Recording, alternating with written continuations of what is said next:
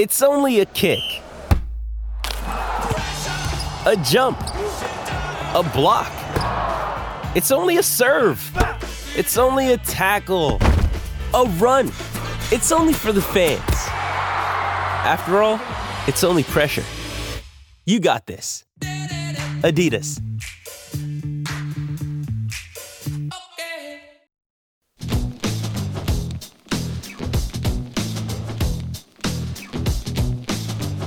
Coffee and Cream with Rogers and Benning on Hail Varsity Radio.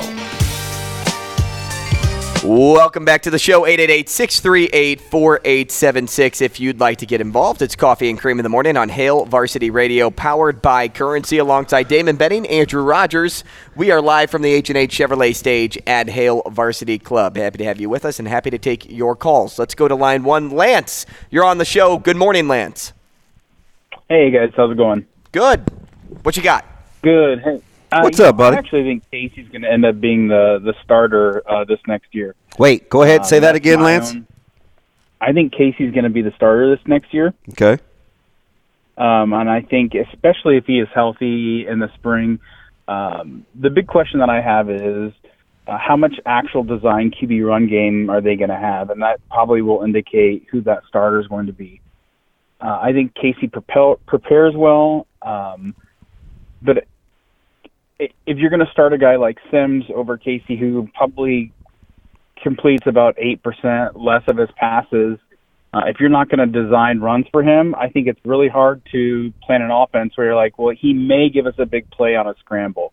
And I don't think you're going to pick the guy that's going to play every down based on his ability to scramble in a scramble drill. So let me ask you something, Lance. Do you think that there's a point, and you've been through it all here as a huge fan, didn't we reach a point with like, let's say, Adrian Martinez, where we just wanted him to be consistent?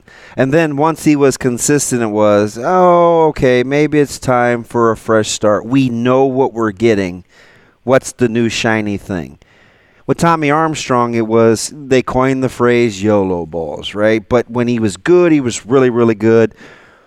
Then there was Iowa, right? So we're like, gosh, if you were just consistent. I'm not sure. So I'm just asking these questions rhetorically with Andrew, because I think we have to be careful with wanting upside. Adrian Martinez was a victim of 2018 success, right? Armstrong was a victim of firing a laser on a skinny post to Kenny Bell. Taylor Martinez was a victim to going 80 against K-State. Like, do we want consistency again, or do we not? I think we do. I just don't think we realize it in the moment. So, that's a good call. Yeah, I think when you see people make amazing plays, we're like, oh, we fall in love with that. But then when that's such a small percentage of how the game goes, then you look over how the course of a season goes. And like last year, I think if Casey does not get hurt, that's the most consistent QB play we've seen. I mean, you probably win another 2 games, not to talk about the past, but I think he's the best we've had in terms of consistency in a really long time. Because it's easy to fall in love with the big play, whether it be Tommy or Taylor or Adrian. I mean, Adrian was probably a victim of his 6 games as a freshman where we want that guy, and that really over the course of time we found out that really wasn't him. So I would always go with consistency as long as the consistency is productive over a guy that might make 1 or 2 plays every couple of games. Let me ask you something. I'll get you out of here on this, Lance, and I appreciate the call. Is that the book, because you're around a lot of football guys close to the program, is that your sphere of influence's general consensus, or are you kind of on an island? I think from what I hear, if you can get that sort of play, and the caveat is you're not going to run the ball a ton, like scheme guaranteed QB runs, then that's very high-level quarterback play. Now, if you're going to move to where you're going to run the ball more and scheme just a bunch of QB run games, then you're probably going to look at Sims. But from what I was heard last year from talking to people close to the program, Casey had a lot of places where he should have probably been running the ball and told he had to keep it, and we didn't see that a lot. So if we could get that a little more, but with the consistency in the throwing game, I think Casey's the guy. Lance, appreciate the call. Thanks so much. He's the first one on record I've heard say that. I'll tell you, the very first one I've heard. I'll tell you in regards to the Adrian Martinez comment, and you mentioned 2018, big year, comes back, high expectation, articles were written, future Heisman, he's on the list, and expectation was set. 6-1 odds. That's what people read into. And it goes back to what we talk about with recruits a lot, DB, is you have a lot of hype. You have to reach a certain expectation, and now you're all of a sudden feeling that pressure. And can you overcome that pressure to meet the expectation that people want you to meet instead of just finding that consistent baseline like you were kind of talking about? So the caveat, I don't know how you feel about this without real-life examples, but the caveat, I know what coaches would probably say. They'd probably say, yes, consistency is great, but there's 6 to 7, there's a handful of plays a game that a quarterback's got to be able to make To win the game. that is out of the, for lack of a better term, the consistency mold. Is that seems like what a coach would tell me. Hey, there's a handful of plays, though, and that guy has got to be capable of making them. Do you go from 3-9, 4-8, 2-10 per se, and get there by leapfrogging consistency and go to upside? I don't think so. I don't think you get there like that. You may be on the border of being consistent with the upside guy, but I don't think you get straight to the upside that you're looking for unless you get some consistency first. And that's what needs to be established in spring. Come spring, figuring out through spring who's going to be the guy that brings you consistency so that you can start to build back toward where you want to go. Matt Rule's not a guy that will turn it around in year one and just make you go 12-0, 10-2. Not to say that he can't be that guy. It's just track record shows that that's not how it works with him. It's a slow burn to get there. Yes, he mentioned before that the slow burn happened last year, and he doesn't want to say, hey, we're going to go 3-9 this season.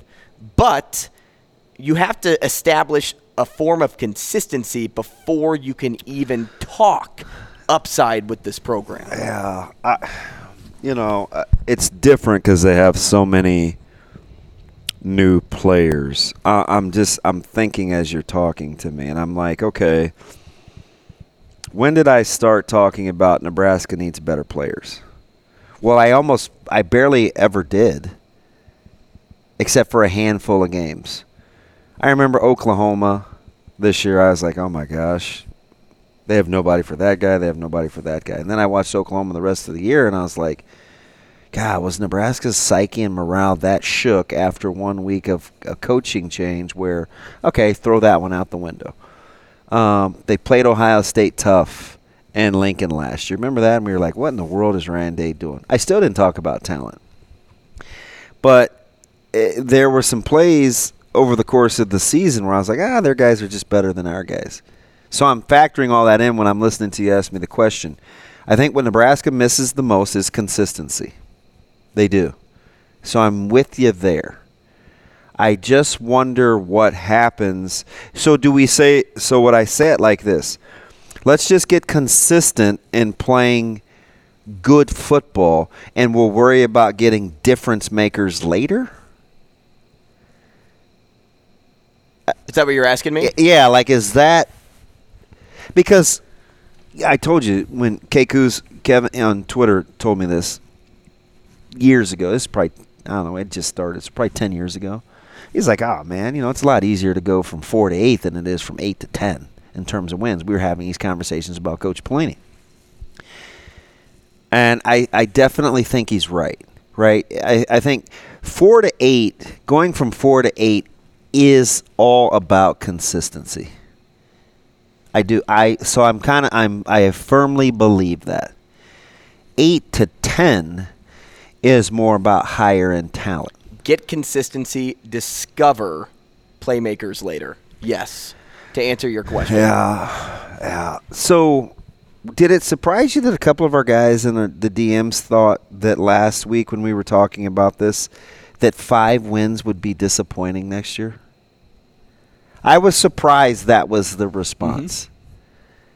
Right? Because we got into it and I was like, if Coach Rule goes 5-7, and you said, well, he's not going to say that out loud, but if there's progress to be made, right, then he'd probably take 5-7. And other people said, no, I'm not taking 5-7. Isn't that weird, though? That's more wins than Coach Frost ever got. And when's the last time we won 5? Was it 19? Long time ago. Well, I mean, it's not that long, but it's long. It feels long. When you're winning 3 and 4 games ago, and I can't remember, but maybe that's just more me. Is 5 wins disappointing? Not if there's progress made. So you want consistent. I'm just... At the end of the day, it all starts and ends with consistency. So how do we...